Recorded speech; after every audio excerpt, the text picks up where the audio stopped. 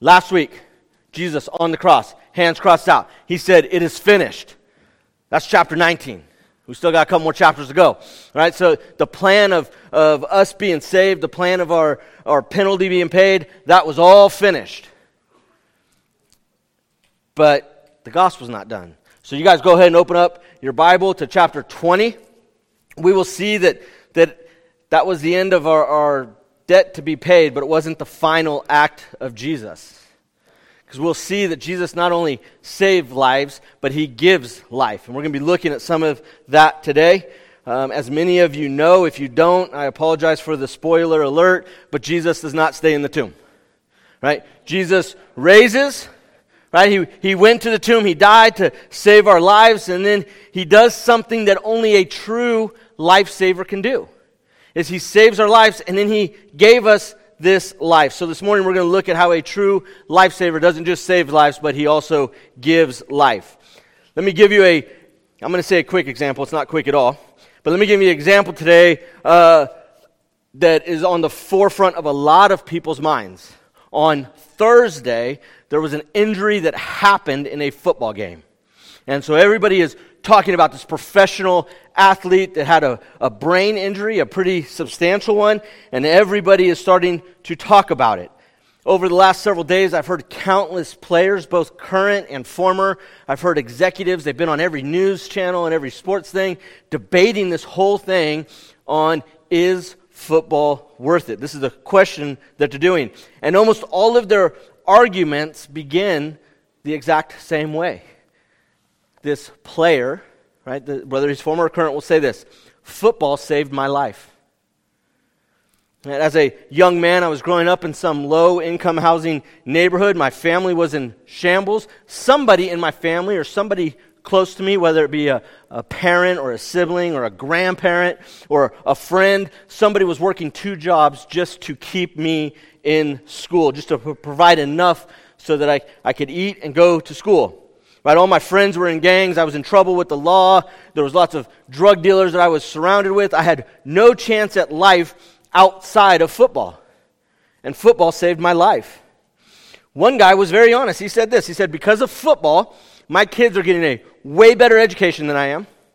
My wife had the opportunity to decide, was I going to work or not work? She was a lawyer. He said she could have made a lot of money and we could have gained those things. But because of football, she had the decision. She had the option to work or not work. He said, my parents live in a nicer house than anybody could have ever imagined 20 years ago. And my parents go on vacation whenever and wherever they want. And it is all because of football. And he's saying right now, football saved my life, but as I sit in this chair, I'm asking myself, was it worth it? Was it worth it? And then he went on to talk about so many football players that had these severe medical issues of their bones and ligaments and joints and all these injuries that they sustained that physically they're sewn back together like a rag doll. Right? And they're just going through their lives. And then their bodies aren't functioning properly, they're not working properly. And I'm sitting there listening going, man, this ain't good. And then he says, those are the lucky ones. Right? Those are the lucky ones. And he went on to talk about guys who had these severe brain injuries. And now evidence is starting to point to those injuries as being the cause of severe mental damage, leading to severe depression and suicides, and even murder-suicides in some cases. And he started listing situations, one after the other, of players that had either committed suicide or that had killed somebody because of these brain injuries. And now he's saying, and now he fears that those same things could possibly happen to him. Right? He had played football just for several years. His whole life he had dedicated to train and all these sacrifices that he made. And then he goes to the NFL and he plays, I don't know how long his career was, 3.3 years I think is the average for an NFL player. It's funny, that's about the same for a pastor. But he goes for some portion of this small portion of his life, and now for the rest of his life he's living in fear. Did he get injured? Was his brain injured that this might happen to him? And during this interview he said, football saved my life, but I'm still waiting. Right? I'm still living in fear that one of those things might happen to me.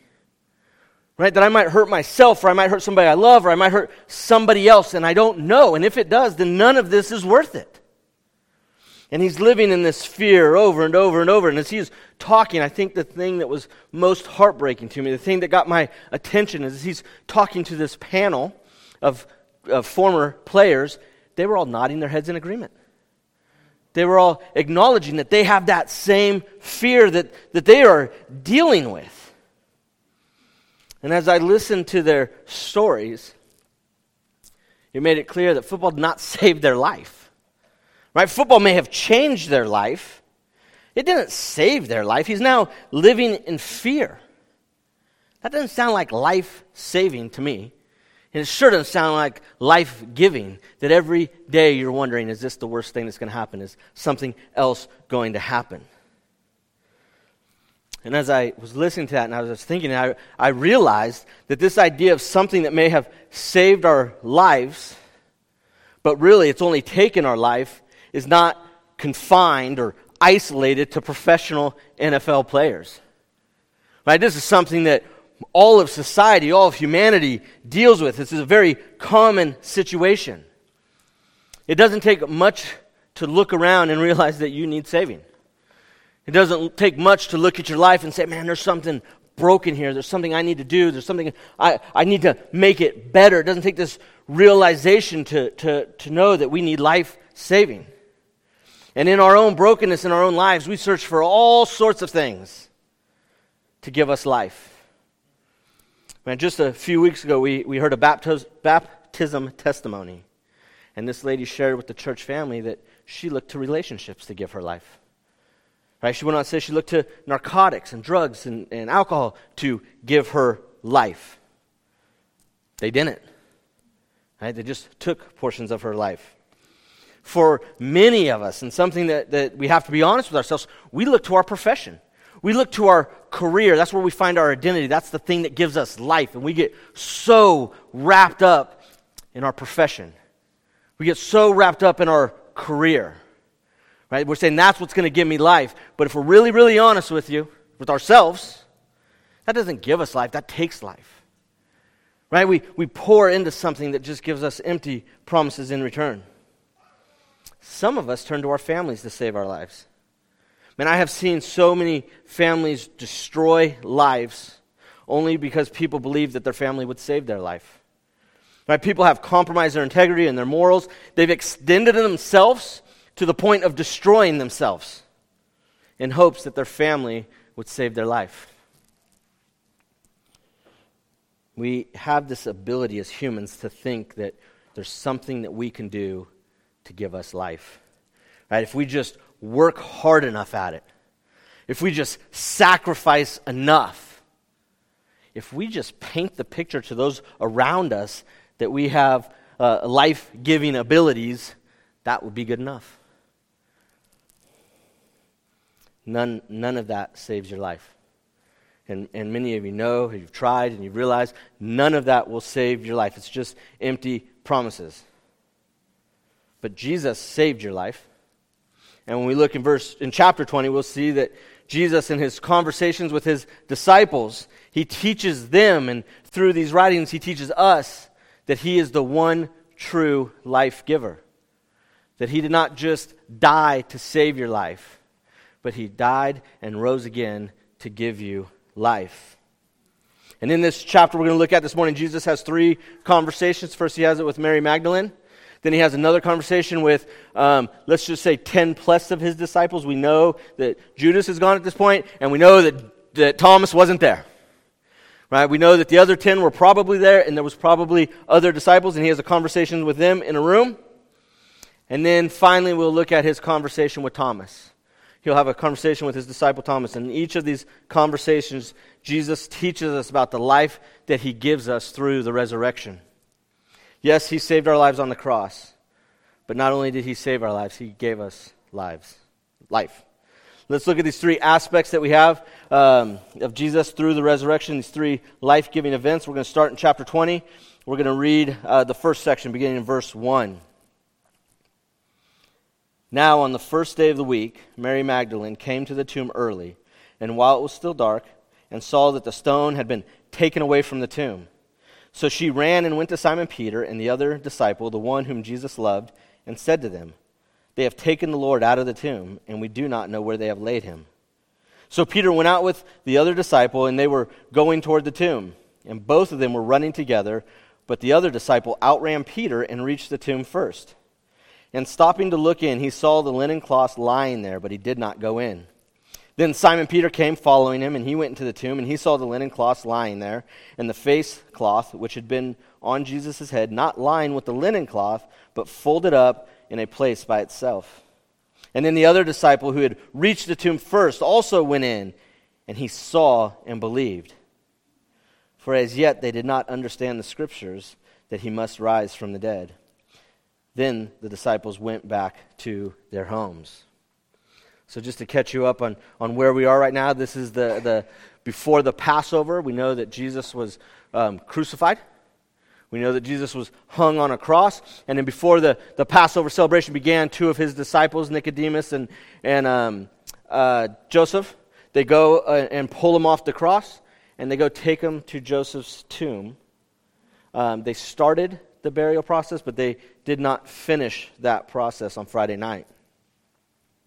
And so what happens is they leave, and then we see that Mary Magdalene, and we see through the other Gospels, there's some other ladies, we see that they come to the tomb, and when they get there, the door is open, and the body is gone, and she goes and tells the other disciples, Peter and John, and they run to the tomb, and they find it empty except for the clothes. And then Scripture tells us that Peter saw and believed. Right, this is a key passage. Right? Peter saw and believed, for as yet they did not understand the Scripture that he must rise from the dead. Right? Peter believed, but he didn't fully understand. Do we see that in Scripture? He believed, but he did not fully understand. Sometimes we think we have to know everything. Sometimes we think we have to be like the seminary professor and doctor in theology before we can believe in Jesus. The truth is, you're never going to know everything this side of heaven. You're just not. Right? Some of you may know more than others, but I promise you that there are people that know more than most of us in this room have forgotten about Jesus. So we can still believe. We can find joy knowing that not only does Jesus love you, but you can love him without knowing everything. Right? You can love him without knowing or even understanding all of him. You're not going to understand him this side of heaven. It's impossible to understand him this side of heaven. I'll be honest with you. I love my wife like a ton. And then I had a daughter. And it took this daughter to show me how much I don't understand about my wife at all. Melissa is so kind and patient. She just plays the game with me. Selah calls me out, and when I do something stupid and Melissa walks away, she just goes, "Dad, you just don't understand." Right? You just don't understand. She shakes her head in disgust, and I hate to admit this, but there's probably more times of misunderstanding than understanding. But the truth is, I love my wife. I love her a lot, even though I don't know what is going on sometimes. And Selah helps me navigate my misunderstanding. We can still love Jesus without knowing him perfectly. Okay, don't miss that. Don't skip over that. This is one of the disciples. But anyways, we see John and Peter leave the tomb. We see that Mary returns to the tomb. And in verse 11, but Mary stood weeping outside the tomb, and as she wept, she stood to look into the tomb. And she saw two angels in white standing there. The body of Jesus had lain, one at the head and one at the feet. And they said to her, "Woman, why are you weeping?" She said to them, "They have taken away my Lord, and I do not know where they have laid him." And having said this, she turned around and saw Jesus standing, but she did not know that it was Jesus. And Jesus said to her, "Woman, why are you weeping? Whom are you seeking?" Woman was a term of respect, not a disrespectful term. Supposing him to be the gardener, she said to him, "Sir, if you have carried him away, tell me where you have laid him, and I will take him away." And Jesus said to her, "Mary." And she turned and said to him in Aramaic, "Rabboni," which means teacher. And Jesus said to her, "Do not cling to me, for I have not yet ascended to the Father, but go to my brothers and say to them, I am ascending to my Father and your Father, to my God and your God." And Mary Magdalene went and announced to the disciples, "I have seen the Lord," and that he had said these things to her. I heard some amens, but this is a really important part of that passage, right? Where Jesus says, I am ascending to my Father and your Father, to my God and your God. Right? And this is the first truth that Jesus teaches about life, is that he not only saves our lives, but he gives us life by changing our standing before God. 108 times in John, Jesus refers to God as Father. 27 times he says, my Father. 71 times he says, the Father. Only once does he refer to God as the disciples' Father. And it's here in verse 17 after the resurrection. Up until this point, Jesus only refers to God as his Father. But now, after saving our lives, he brings us into the family, and he refers to God as your Father, our Father. He refers to the God as our God.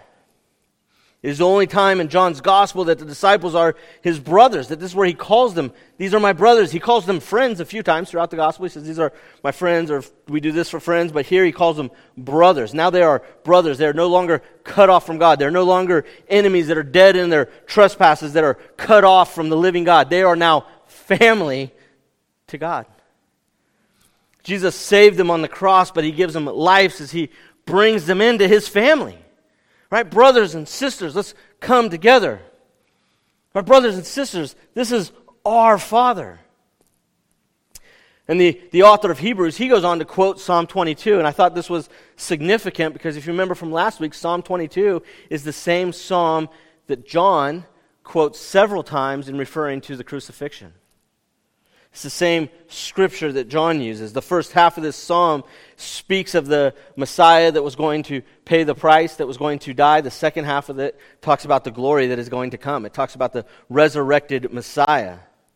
And we see that the letter to the Hebrews says this, for he who sanctifies and those who are sanctified all have one source. That is why he is not ashamed to call them brothers. Right? So for he who sanctifies and those who are sanctified, so Jesus who sanctifies and those who are sanctified, all of us have one source. It's God the Father. And that is why he, Jesus, is not ashamed to call them, that's us, brothers, saying, I will tell of your name to my brothers, and in the midst of the congregation I will sing your praises.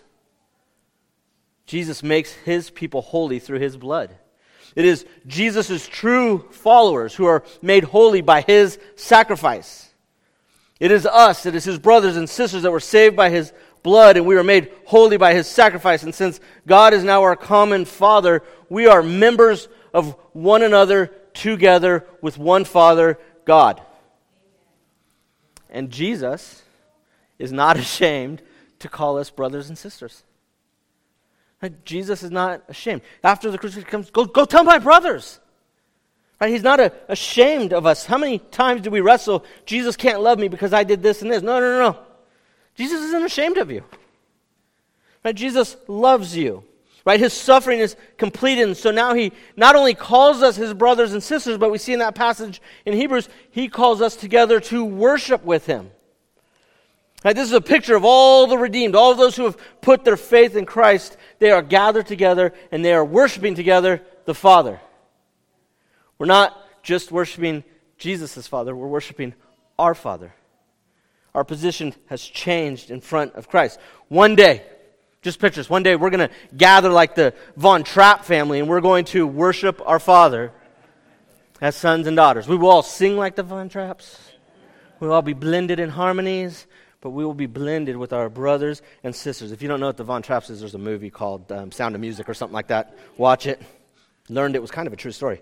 Anyway, all right, we are family, and now we are sons and daughters of the King.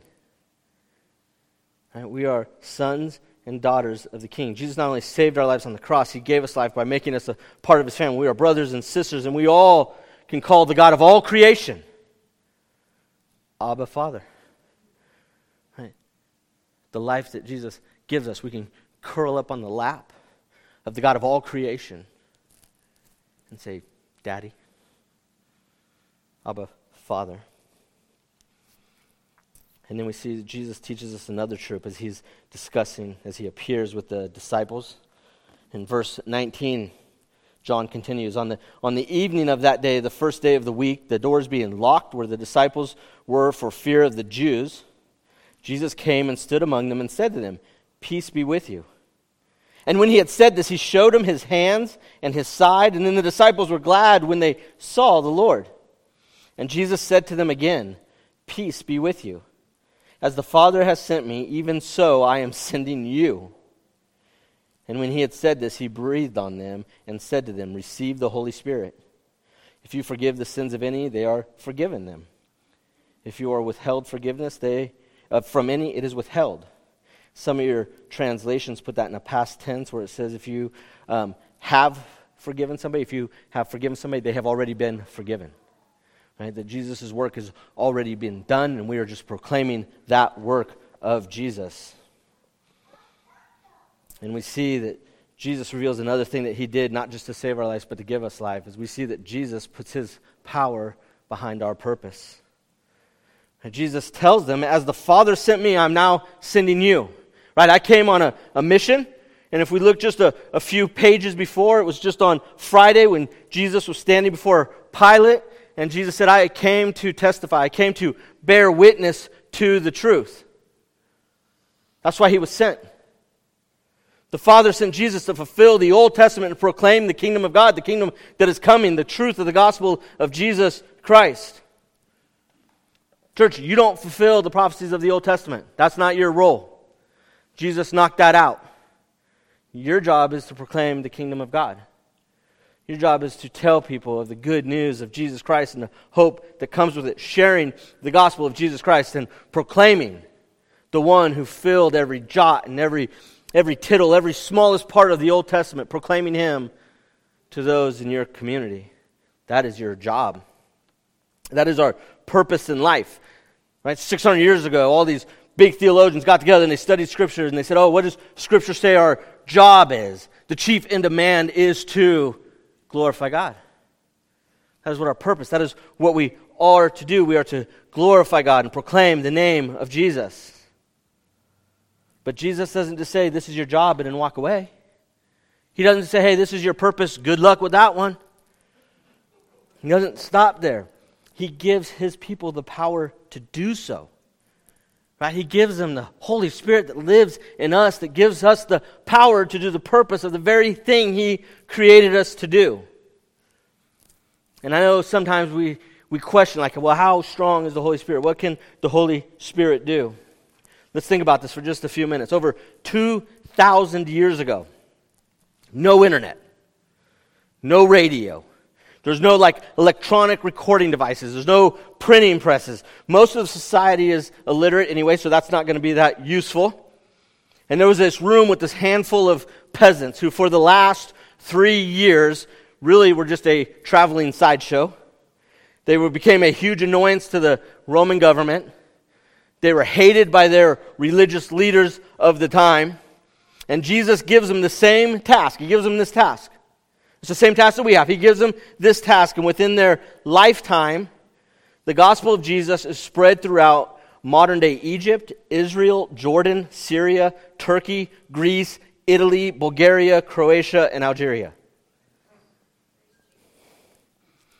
So, let's continue thinking about this for a minute. All right, let's be honest with ourselves. In this room, we have far greater influence, far greater means, far greater abilities to take the gospel of Jesus to every people group in the world than that little band of misfits 2,000 years ago. Yet we have trouble figuring out how we're going to reach our community with the gospel.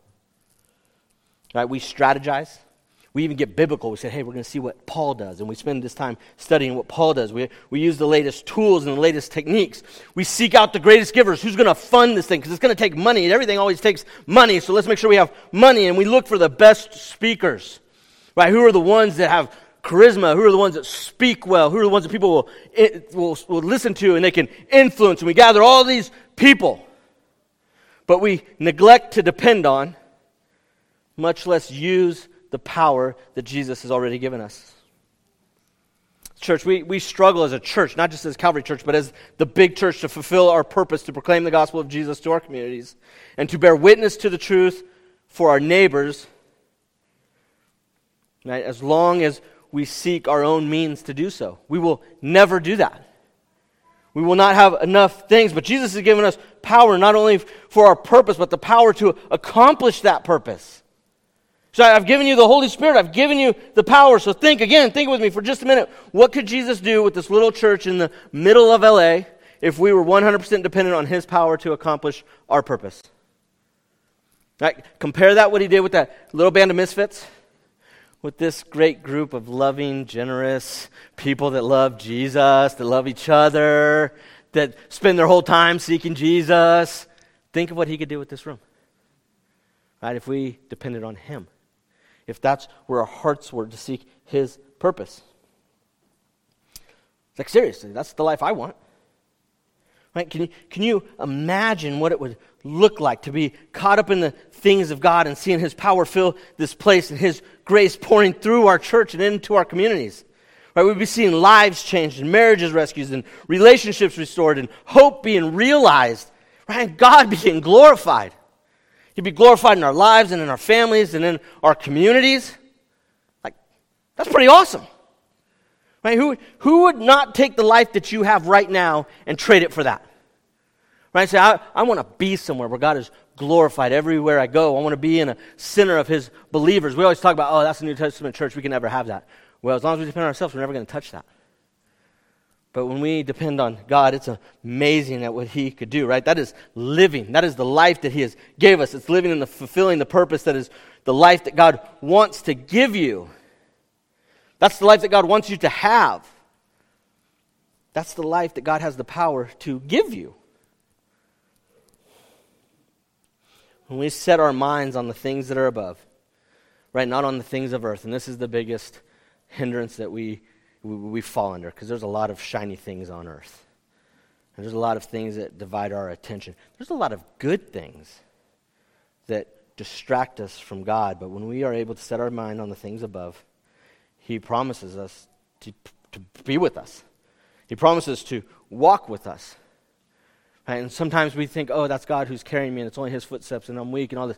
No, God's going to empower you to do the purpose that He gave you. Right? That's the life that He wants you to have. He's empowered you to do your purpose. And He gives us life by making us part of His family and by giving us power to accomplish the purpose that He gave us. And then finally we see this last truth that He teaches us in His conversation with Thomas. And if you look in verse 24, it says, "And now Thomas, one of the 12, called the twins, and he was not with them when Jesus came. So the other disciples told Him, 'We have seen the Lord.' But He said to them, 'Unless I see in the hands the mark of the nails, and place my fingers in the mark of the nails, and place my hand into His side, I will never believe.' And 8 days later, His disciples were inside again, and Thomas was with them. And although the doors were locked, Jesus came and stood among them and said, 'Peace be with you.' And then He said to Thomas, 'Put your fingers here and see my hands, and put your hand and place it on my side. Do not disbelieve, but believe.' And Thomas answered Him, 'My Lord and my God.' And Jesus said to him, 'Have you believed because you have not seen? Blessed are those who have not seen and yet have believed.'" And Jesus does not only save our life on the cross, He gives us life by giving us hope through faith. A true hope, a real hope. Jesus in this passage states that the real favor with God, right? The favor being blessed by God, knowing God, walking with God, does not depend upon being able to see Him, but on trusting the words of the apostles. Right? For us, that's the New Testament we have, the words of the apostles. Right? They're the words of the apostles inspired by the Holy Spirit. Our hope is based on these scriptures. Our hope is based on the fullness of God's grace and its completed work that will come when Jesus returns, just as Scripture promises. Right? The hope and the joy that we have in our life is based on the promises of Scripture. And as believers, we have faith. Right? We long for the day when Jesus will wipe away every tear. Right? That death and mourning and crying and pain shall be no more. Right? We long for that day. We have hope for the day when those things pass away. Will it be worth it? Right? Think about that. Will it be worth it? Without question, if you believe it. Right? If that's your faith, there's no time to debate. There's no time to question this. Before they can finish the question, is it worth it? You're like, yes. Yes. And I'm waiting. I long for that day. Listen to what Paul wrote in his letter to the Romans. In chapter 5, Paul writes this. He says, therefore, since we have been justified by faith, we have peace with God through our Lord Jesus Christ. And through him we have also obtained access by faith into the grace in which we stand, and we rejoice in hope of the glory of God. It's through faith in Christ that we have been justified, that we have been declared right, that we have been made right with God once and for all. Right? When Jesus went to the cross, he said, it is finished, it was done. And the result is that Christians, we don't have to live in fear anymore. We don't have to live in fear of judgment on, is it enough? Jesus said it's finished. Right? Jesus said it's done. You are made right. We don't have to worry about, am I going to be able to face the wrath of God? You don't have to face it. Right? We can live with peace because we don't have to deal with the wrath of God. Jesus has already faced that, so we can have a peace in our life with God. Right? This is not just some feeling that we long for, but for those of us who would put our faith in Christ, it is something that we experience. It is a peace that surpasses all understanding. It's a peace that comes over us when it doesn't make sense. But that's our faith. It's a reality. And it's something that we have here and now. It's not a joy we have to wait for. Right? The joy comes in the morning. It came. It came on the first Easter morning. Jesus came out of the grave and he gave us life. It's not a peace that we have to wait until we die to go to heaven. It's a peace that we get from our hope in the living God. That we can have it right now. By his grace, one day we will be glorified. We will be perfected. And it's that faith. It's that belief. It's that hope that results in the joy of all believers that we have in our lives. We never have to ask the question, is it worth it? Right? Somebody say, is it worth following Jesus? Is it worth having joy in your life? Is it worth having peace in your life? Is it what? Yes. Yes, it's worth it. Are you sure? Yes. Right? We look at our lives, and people look at our lives, and they will say, oh, why do you have that joy, or why do you have that peace, or why are you that nice person? Because I know Jesus, right? I know the living God. I know the one that gives me hope for eternity. This stuff doesn't matter. And one day we are going to rejoice in the presence of God. And it is that hope that fuels our joy in our lives at this very moment. Don't believe the lie, you've got to wait to experience the joy of Christ. That is something you get when you give him. I was just talking with somebody the other day, and they said, I can't even explain this. Was going through a tough time. There were some things going on in their marriage, some things going on in life, some things going on in their work. Their life was tough. They didn't know Jesus. And they said it was the most strangest thing in the world. Somebody told me to pray to God, and so I had no other option to go, and I went to God, and it was this weight just came off my shoulders. And he looks at me and goes, isn't that the weirdest thing you've ever heard? No. Actually, in my profession, we hear about that a lot. Right? Jesus is working. Right? Jesus is alive, and it's that faith and that belief that we have in Jesus that gives us that hope and that joy. And it's that hope through our faith that gives us a real life right now. Right now we can experience life in Christ. Jesus did not just save our lives, he gives us life by giving us hope through our faith in him. A hope that I said we can touch and taste and feel right at this moment. But then this chapter concludes with John bringing the resurrection understanding to his own readers. Because remember, when he's writing his gospel, it's not for the people in the room. It's not for Thomas. This is for others. All right, and we must not look at Thomas and the other disciples and envy them as though the power of Christ's resurrection can never be experienced by anybody else living today. John wrote this for others. That was why John wrote this gospel. If we look, we're going to look at it in just a minute, but it's so that every people in every age can know that Jesus is God and that faith in him brings you life. Right? That faith in God gives you life. Look what John writes in 30 as he concludes this chapter. He says, now Jesus did many signs in the presence of the disciples which are not written in this book. But these are written so that you may believe that Jesus is the Christ, the Son of God, and that by believing you may have life in his name.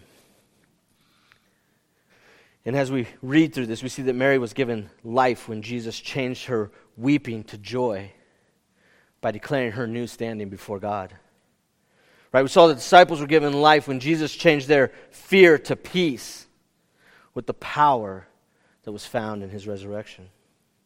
And we know that Thomas was given life when Jesus changed his unbelief to hope. I don't have unbelief. You need to have hope.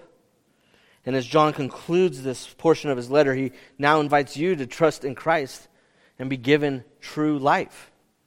Right? He not just died on the cross to save your life, and then he rose from it. Right? He rose from the dead to give you life. And now he offers you, right, all those that are listening, he offers you the invitation to go from death to life. To go from forever dead to eternal life. And he gives you that invitation. Right, if you know him as your Savior, the question is, do you depend on him as your life giver? Right, so many of us Christians are really good. I've said this before, we get baptized. Right, we're the Eagle Scout of Christians. We've made it to the peak. There's nothing more. And we think we're done. But Jesus said, no, that's just the start of the new life. That's just the beginning of the new life that I'm giving you, that I gave you. And so you need to look at your own life and say, hey, did I think I reached the top when I got baptized? Or am I living out the life that Jesus gave me to live? Am I living in the joy and the peace and the hope? And we have to look in our hearts and say, is Jesus our one true desire? Or is he one of many things? Right, is Jesus the one true desire of my heart? Or do I have him sitting there in case of emergencies, but right now I'm going to pursue these other things, and when they fail me, at least I have a kind of good backup plan? That's not the life that Jesus gave you.